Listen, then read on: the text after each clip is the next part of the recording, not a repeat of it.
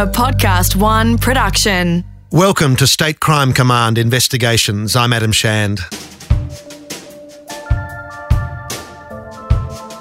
Not everyone that goes missing wants to be found. People go missing for different reasons, and it's not a crime to disappear. In these cases, police balance the concern of loved ones with that individual's right to privacy. In 2006, 32-year-old Mosese Cava cut ties with his family. This is the search for Moses.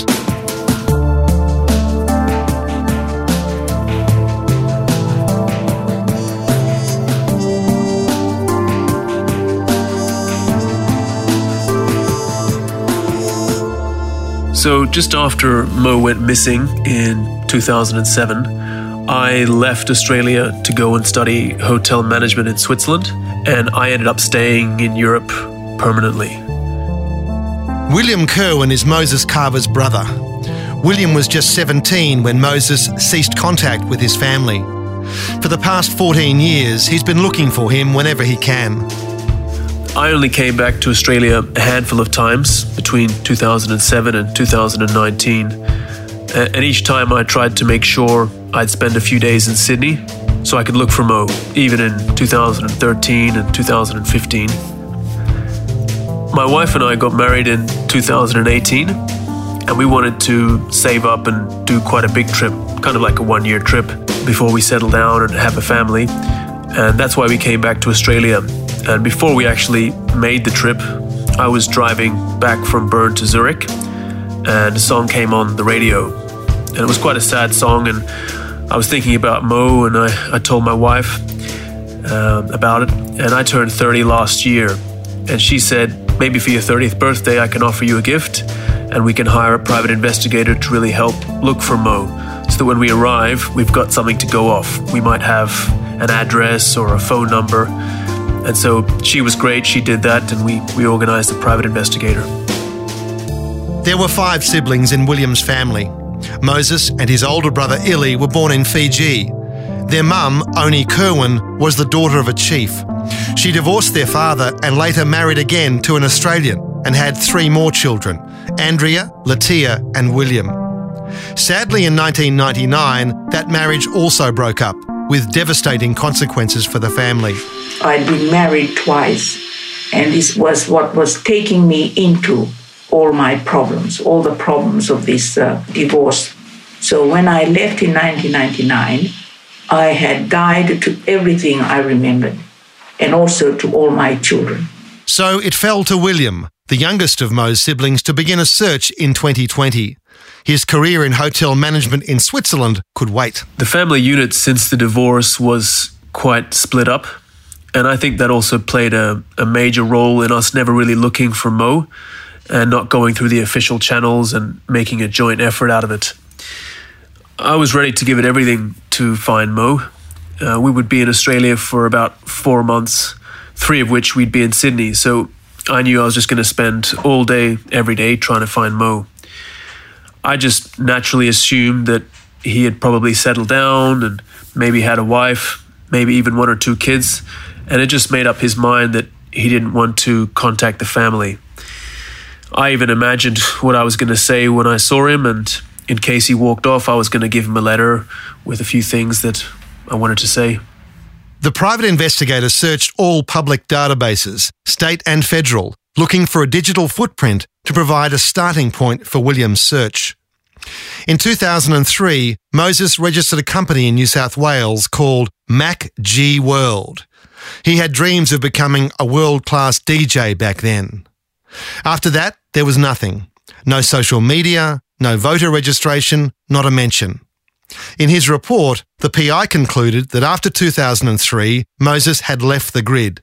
He might have been interstate or even overseas. I got that report in the first week of arriving back in Australia, and by that time I was already walking around the streets of Marrickville, just asking questions. I used to go for runs in the area and was stopping by the local soup kitchens and the homeless shelters and just checking in and seeing if his name popped up in any of the databases, which it never did. I think 2 or 3 weeks into looking for Mo, and when I hadn't found him yet, my hope was starting to diminish.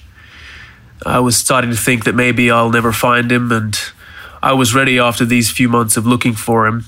If I didn't find him, I'd find a way to move on, and I was ready to close that door.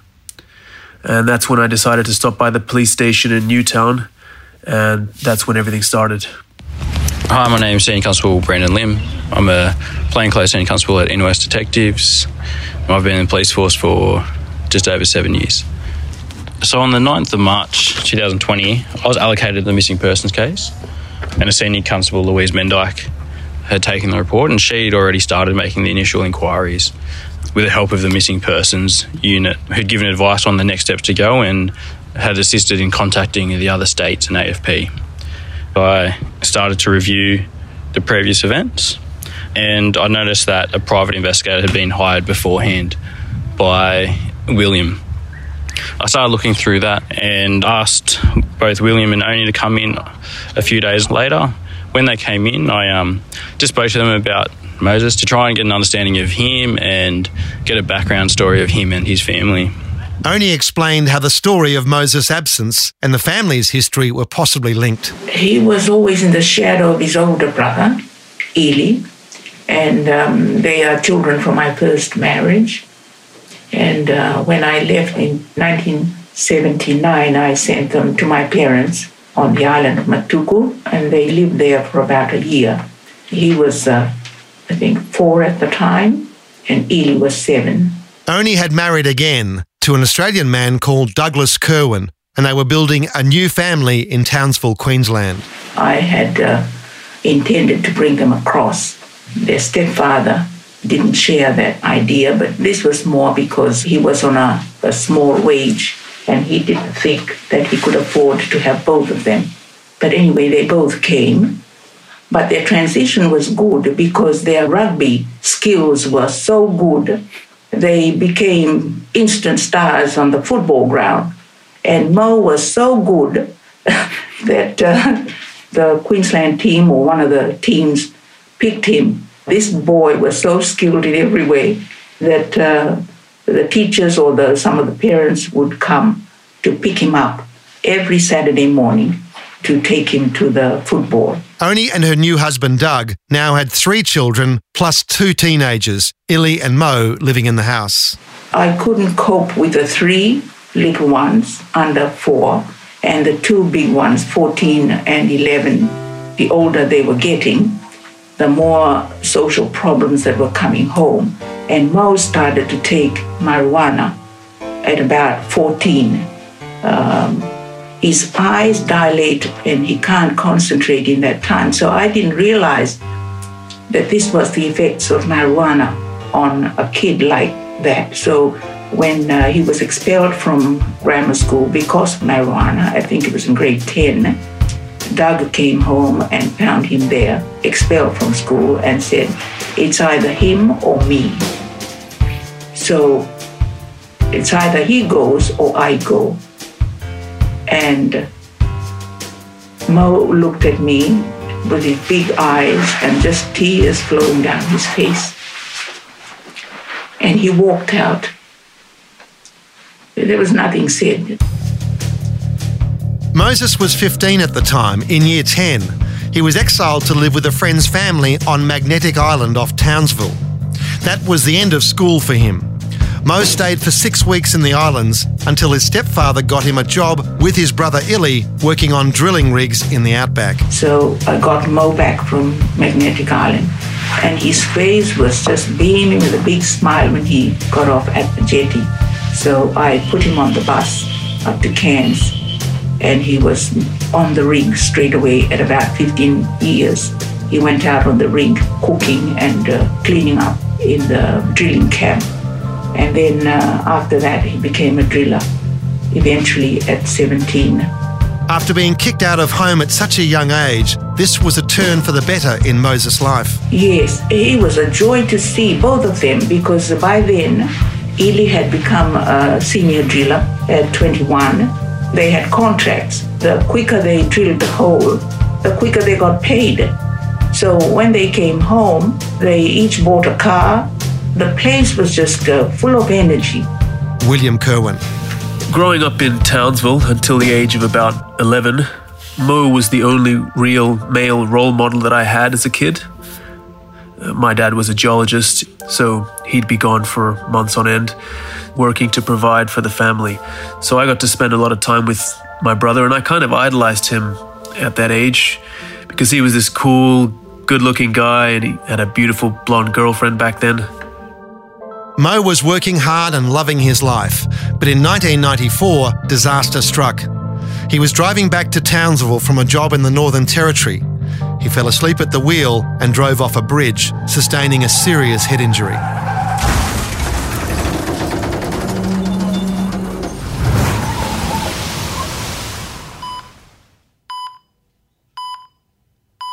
When I went to the hospital, I found him in such a bad, he was like an elephant man.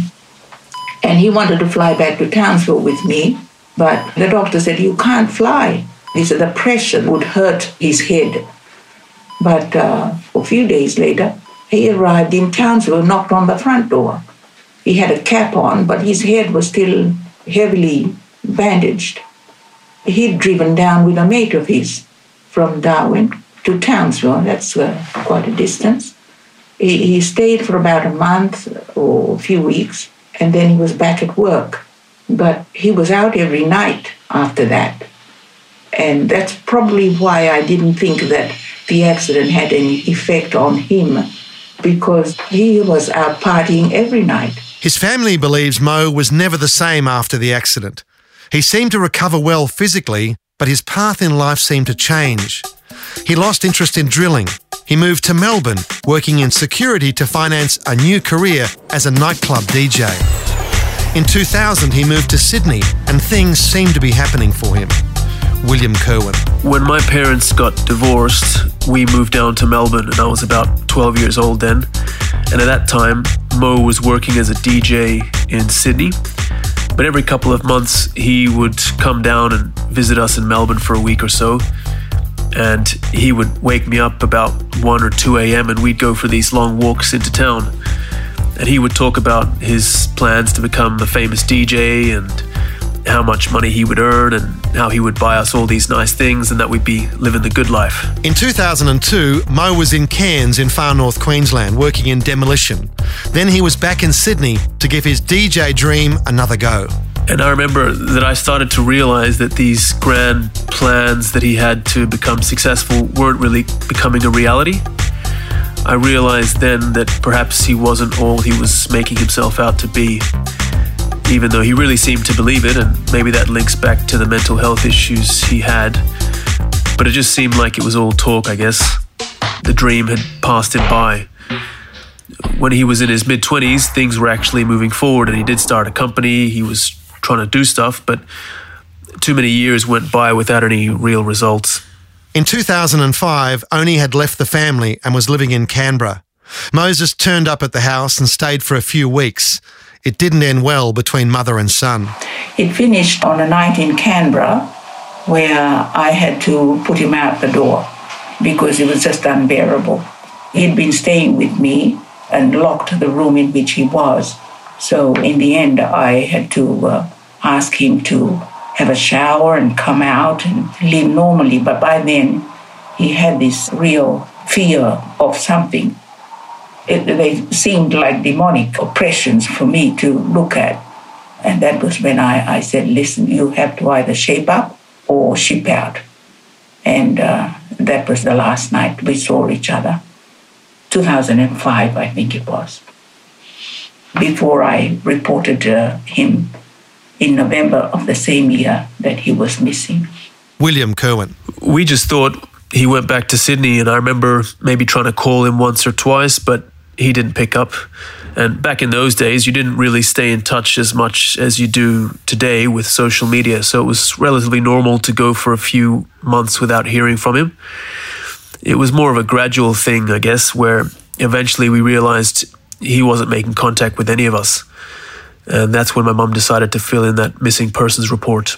As a result of Oni's report, police made contact with Moses on the streets of Marrickville. Senior Constable Lim. In August 2006, Moses was stopped by police, and at that time he was still reported as a missing person. So the officer at the time has spoken to Mo, where he's said, well, you're a missing person, and just checking on their welfare. And at that time, Moses indicated to that police officer that he was been living homeless, and the officer said, contact your family, just speak with them. From the account of the report, Moses acknowledged that he would. As it turned out, Moses never did contact his family back, but the police officer actually spoke to only the next day, where he said, we'd spoken to Moses and he's living here in Marrickville. William Kerwin. Well, they couldn't tell us where they found him because Mo was still an adult and they couldn't reveal his whereabouts if he didn't want them to. So all the police could do was tell my mum, look, we found him.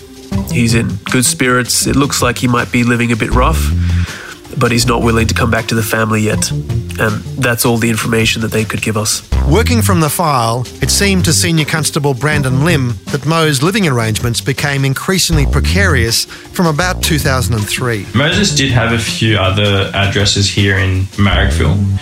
It was between areas of Darwin Hill, which was a boarding house type of establishment. He also had another address in Sydenham, which is where the old abandoned Coptic church used to be. From my experience, I knew that was a place where homeless people used to go as a place of shelter. So when I first saw those addresses, it looked like he'd been living homeless for quite some time. There's quite a big time gap between 2008 to 2011 where we don't really know too much about who he was with or who he knew and who his sort of circle of friends would have been. So in 2011, when my sister does have an encounter with him, this was a big deal because none of us had really seen or heard from him in 5 or 6 years. She was working for a non-profit organization at the time, and she was raising awareness and collecting donations outside the Woolworths in Marrickville. And it was winter, and she saw someone walking towards her. She could tell he was Fijian, so she gave him a Fijian greeting. And he asked her what they were doing, and she said they were collecting donations. And then he said he would come back out after buying groceries. A few minutes later, he comes back out, and while talking to her, she recognizes his voice and realizes who he is. So she says, "Mo, it's me." And he hasn't told her his name yet, so it took him a little while to realize. But meanwhile, Latia's asking him where he's been and that we've been looking for him and that we miss him and that our oldest brother, Illy, now has a son. And that's when he kind of just cut her off and said, "I'm sorry, sis, I gotta go, I'm running late for work." And this was obviously very emotionally traumatic for my sister because after all this time to just kind of walk away, this was really heartbreaking. The main thing that she said was that, first of all, he didn't look homeless. And secondly, he said he was running late for work. So all of us just kind of assumed that he's not homeless, he's gotten back on his feet, he's doing all right, he's just still not ready to come back to the family. It was also in the middle of winter, so he was wearing like a bomber jacket, and she said he looked normal. It wasn't like he was wearing anything old or worn out. But most of the time that we knew Mo, he had a shaved head. But this time he'd grown quite long dreadlocks. Latia mentioned even down towards his lower back. And I guess she just wasn't expecting to see him looking like that. That was in about June 2011, the last family contact with Mo. Armed with that narrative, Brandon Lim began looking at the private financial records of Mosese Cava that the PI couldn't access to work out when Mo had left the grid entirely. I started to go through his bank statements to try and work out when these accounts were last used and where they'd last used. When I was doing this, I noticed that on the 15th of December in 2011, the last transaction that Moses made was at Bunnings in Mascot. I had emailed Bunnings to try and work out what it was the last thing that he'd purchased. After this Bunnings transaction, I noticed that his bank accounts just suddenly stopped. His transactions before that were quite regular, every day or 2 days or so. But after this date on the 15th of December, it just stopped. So, on the 15th of December 2011, Mo made a purchase of $399 in a hardware store in Mascot, not far from where he used to live. Brandon Lim didn't yet know what Mo had bought and how significant that evidence might be in unravelling the mystery of his whereabouts. When I first received the case and was going through Mo's last events, I noticed that he hadn't been stopped or spoken to by police too much. What I was trying to look for was places that he'd been or frequented, so I could go to those places and see if he still was there. I knew that he was homeless from what Oni had told me, so I started to contact some of the soup kitchens around the city area. I also contacted a bunch of hospitals in the Sydney area to see if they had any records of Moses. Over the next few days, I started receiving reports from the hospital that they had no records of Moses.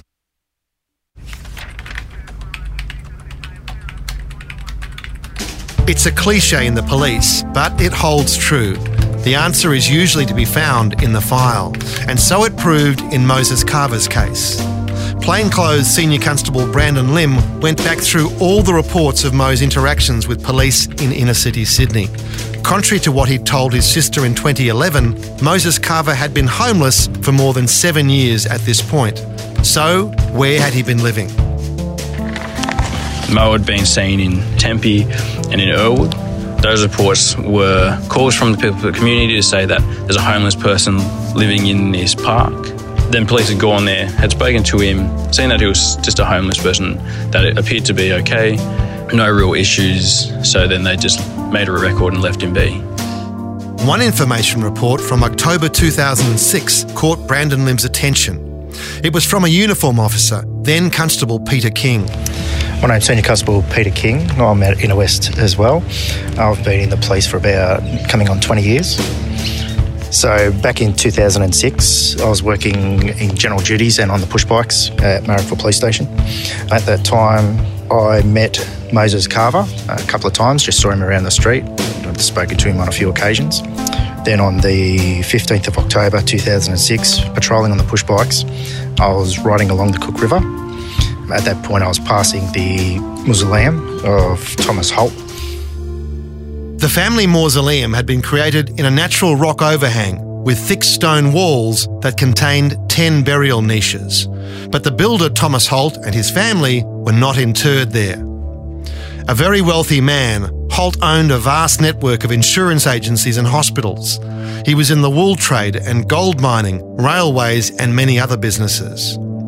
In 1857, Holt purchased land at Marrickville and built a home called the Warren that was a landmark for years.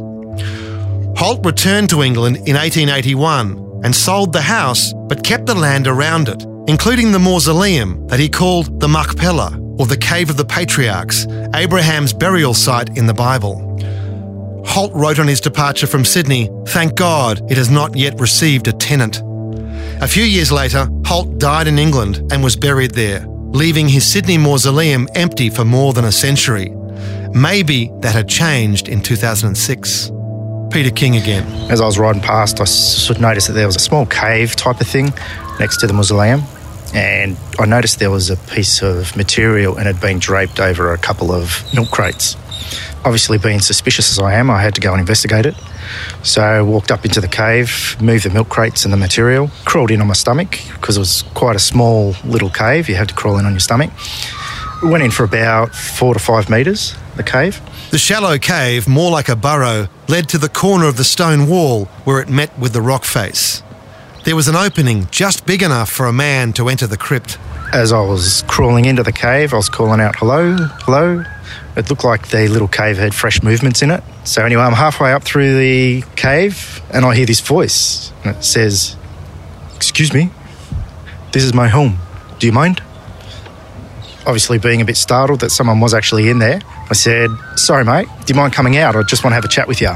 So I crawled back out of this little cave, and about 2 minutes later, Moses came crawling out of the cave as well. Obviously, I recognised Moses at the time. I'd seen him a few times and spoken to him once or twice. So after Moses comes out of the little cave, I'm having a chat with him just to find out what he's doing there, if he's living there. He's very internalised. You could tell he had some kind of mental illness, possibly schizophrenia. You don't know. But when you're speaking to him, you can tell that there's more going on in his mind than just the conversation between you and him. As he comes out, I would probably describe him as being slightly dishevelled.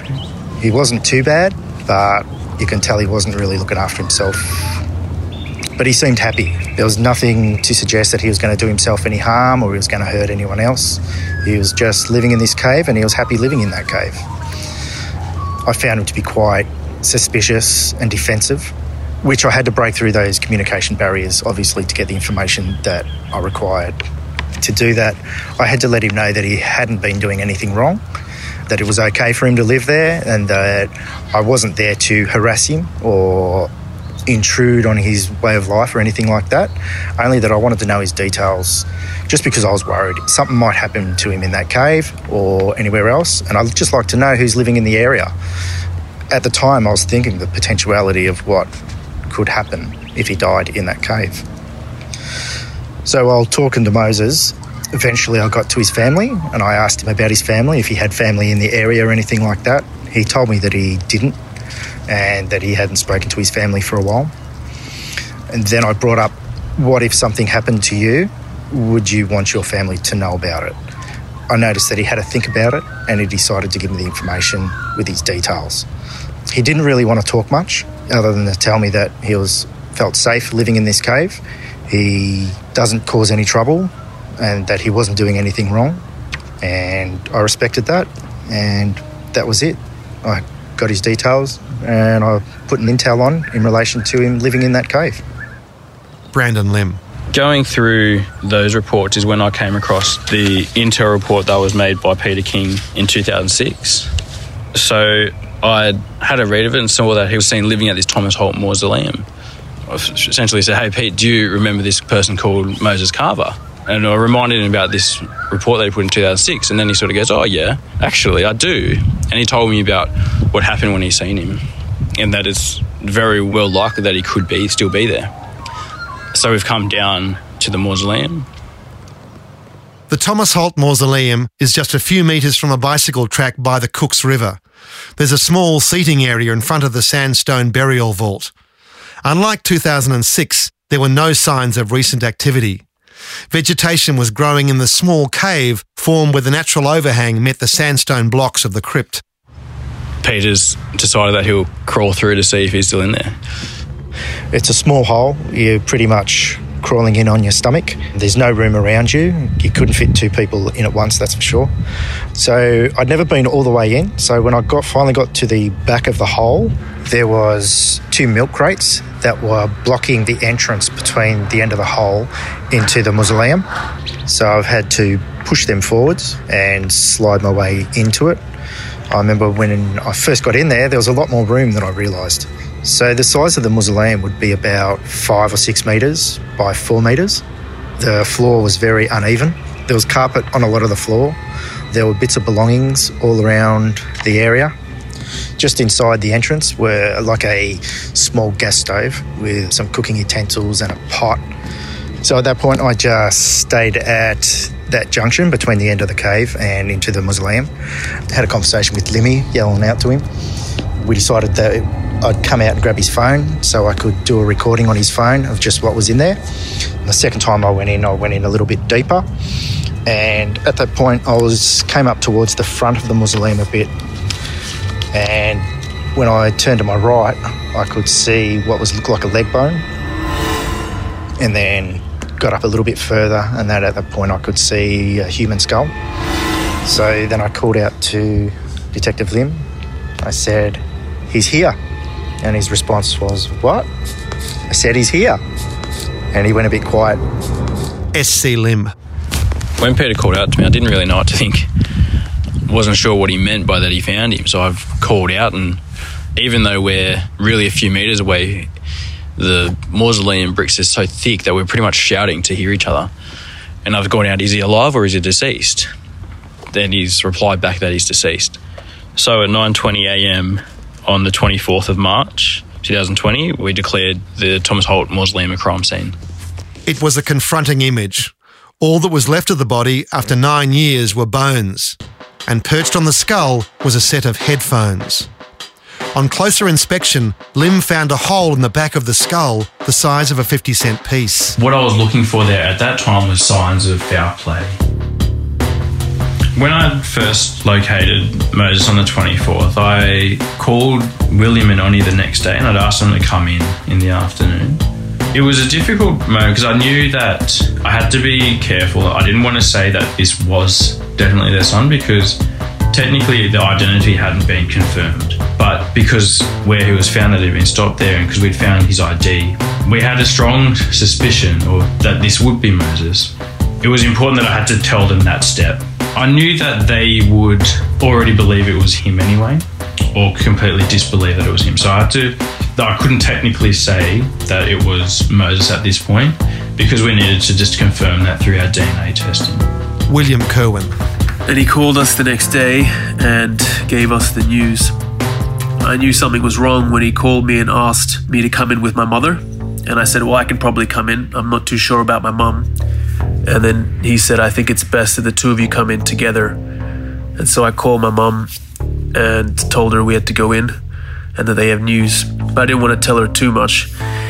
So we went in and saw Brandon, and he said they found Mo's remains, which was devastating, as you can imagine. It was really the last thing any of us expected.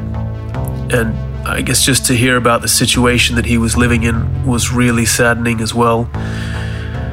To know that he actually had been homeless and that he'd passed away so long ago that there were only skeletal remains. And that was just really, really hard. Oni Kerwin. I couldn't believe it. I just didn't think that Mo would be found dead. That was just a horrific feeling for me. I had always thought that with his experience, he was streetwise enough to stay alive. We don't know what killed him. Brandon Lim's task was to prepare a brief for the New South Wales coroner, who would determine the cause of death. Mo's skull had a hole in the back the size of a 50-cent piece, but the file again provided an answer. In 1994, Mo had been in a car accident and surgeons had to remove a piece of his skull to relieve pressure on his brain.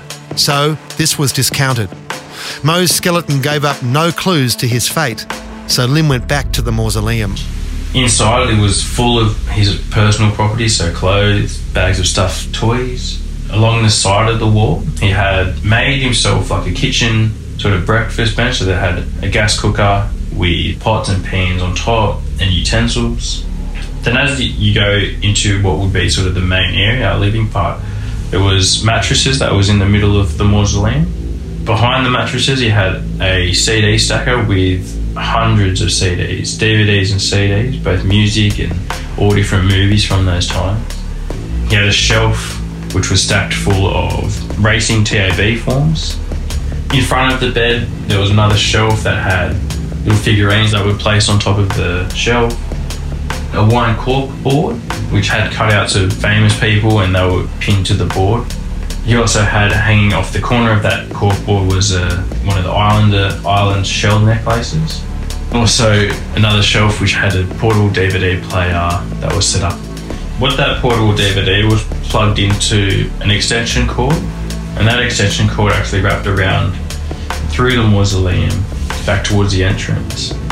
And amongst all of his clothing and all of his shoes and all his other items that he collected was the portable generator just by the entrance there. The body had completely decomposed, leaving only skeletal remains, which had collapsed forward as the mattress had sunk into the damp floor of the crypt. Mo was still wearing headphones that were plugged into the portable DVD player. The way the scene looked, the way Moses was there, he was laying on his bed with the headphones on, watching the DVD player at the time that he's died or that he's fallen asleep or passed out, watching a movie on the DVD player. So the DVD player was plugged into a petrol generator. And we noticed that it was quite a new generator. It stood out, it didn't look weathered or didn't look old like much of the other stuff that was inside that mausoleum. After seeing that, we noticed that the box of the generator was also inside the mausoleum.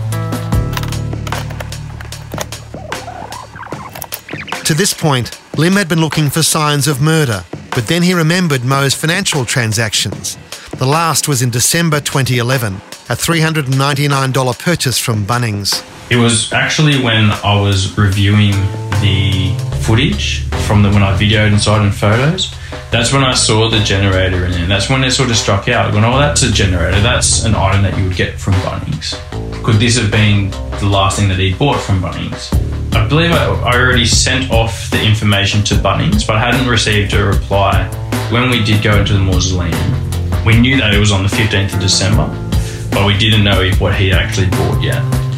A few days later, they were able to send me a copy of the actual printout receipt. It was a Kipor petrol generator that he bought that day. Mo Cava had bought a 700-watt petrol-powered generator, which was about the size of a small esky. These are designed for outdoor use, and you're advised to never use one within 5 metres of your home, let alone inside a crypt. Carbon monoxide is an odourless, colourless gas that kills without warning. It claims the lives of hundreds of people every year. Mo had positioned the generator just a metre from his bed. He would have been overwhelmed by the fumes within minutes in the stuffy atmosphere of the crypt. This was now looking like death by misadventure. Mo had miscalculated the risk of the generator, which incidentally was silent running. For some time, Mo had been using a burner for cooking powered by butane, which produces only carbon dioxide and water when it burns. Yeah, and the gas cooker was only a small sort of portable gas cooker with the small little butane refillable, rechargeable ones.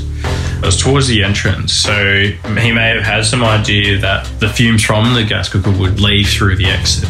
So the burner was placed near the entrance of the crypt, allowing some ventilation. The generator was right by Mo's bed, a fatal error perhaps. The generator does come with clear and explicit warnings about its lethal potential when used indoors. Mo might have seen these warnings as he unboxed his new generator on December 15, 2011, and ignored them. He filled the tank with petrol, turned on the power, and settled back to watch a film. When we went back in to do the secondary search, noticed that it was still switched on, and looking inside, it was empty. And the crypt remained undisturbed ever since, frozen in time at the 15th of December 2011 when Moses switched on the generator and selected a movie. The movie was Changeling, a 2008 mystery based on real-life events. So the case is actually still before the coroners now. So in terms of a final cause of death, hasn't been determined by the coroner yet. After the second search, I then began to build my report to the coroner as to why I caused the death. And it was at that time that I had spoken to William and I said, given that the generator was in there in the confined space, that my leading sort of hypothesis for a cause of death is going to be from carbon monoxide poisoning from that generator. There is no evidence that Mo took his own life. His family is coming to terms with the choices that Mo made, which ended in Machpelah, Thomas Holt's Cave of the Patriarchs. Oni Kerwin. You know, I'm a Christian person and I read the Bible and I pray and I know that there is the world of the spirit. I'm aware of that. And where he was found was just like he had abandoned himself into the world of the dead, really. And that was an area I had to really grapple with. William Kerwin. The only comforting thing that Brandon could tell us was that despite being homeless, Mo had set himself up quite well, in the sense that he was protected from the elements and that he would have been quite dry and warm and he had all his comforts in there. So I've discussed this with the family, and after we heard the news, we don't actually believe that Mo considered himself homeless. He thought he'd probably found a way to kind of beat the system and was living rent-free in this small but protected space. And in there he had his DVDs, a small stove and a generator as well. The search for Mosese Cava ended tragically. At least his family now knows how his story ended. There are many families of missing persons who never get that chance. I think Brandon has really rescued our family in the sense that he found Mo.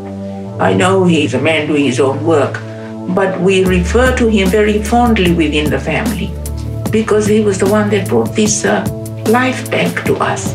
Moses' mother, Oni, had withdrawn from family life after her divorce and Mo's disappearance. I never got in touch with the children again after that. Whether it was birthday or any day, I just didn't even at William's wedding. It was like going to somebody else's function. I was already dead to my children. It was like I didn't know them anymore. But Mo has really brought me back alive in that sense. Because on the day we went to see his remains at the morgue, I said, this is something I had died to. The irony is that the death of Mo has brought me alive again to my connection to the children and to Mo. And then all these emotions came that day. So we wept together, William and I, as we were alone, saying hello and goodbye to Mo for the first time. It reflected the day I walked into the hospital in Darwin. He was all wrapped up in white sheets and white bandages, everything. Only this time, it was almost like that, with a crack on the head facing us when we walked in. And that image just brought me back to life. The search for Mo has almost been like an excavation of our past as a family. Mo was a very family-oriented person, very sensitive, and in a way his parting gift was to bring us together again. And I think that's the silver lining that we look at. We're now having a lot more contact together as a family, with our parents and together as siblings, and that just wasn't there beforehand. So we like to think that was Mo's parting gift. We kind of know that his spirit is with us, he's moving with us. And I think that's very comforting to know that the spirit is alive. Maybe next week they will bring the ashes back to me. I think William and the girls are arranging for the type of urn in which they want the ashes to be in. These things bring up the cultural thing in us. I don't know if everybody does that, but we do as Fijians. The formal investigation is over, but Mo's family still have questions. What was Mo doing in those lost years, and who was he with? A mobile telephone was found in the crypt, but the stored contacts have not yielded any new information as yet. We would urge anyone who knew Mo in these years to get in touch with Crime Stoppers. We've included a photograph of Mo on the State Crime Command Investigations Facebook page. Mo's story is not unique. If you have information about a missing person or you've lost someone, this case demonstrates the value of even the smallest piece of information. Hopefully, that jogs a memory for those who knew Moses. We would love to hear from anyone who may have had any contact with him in those final years. It would be very comforting for us as a family.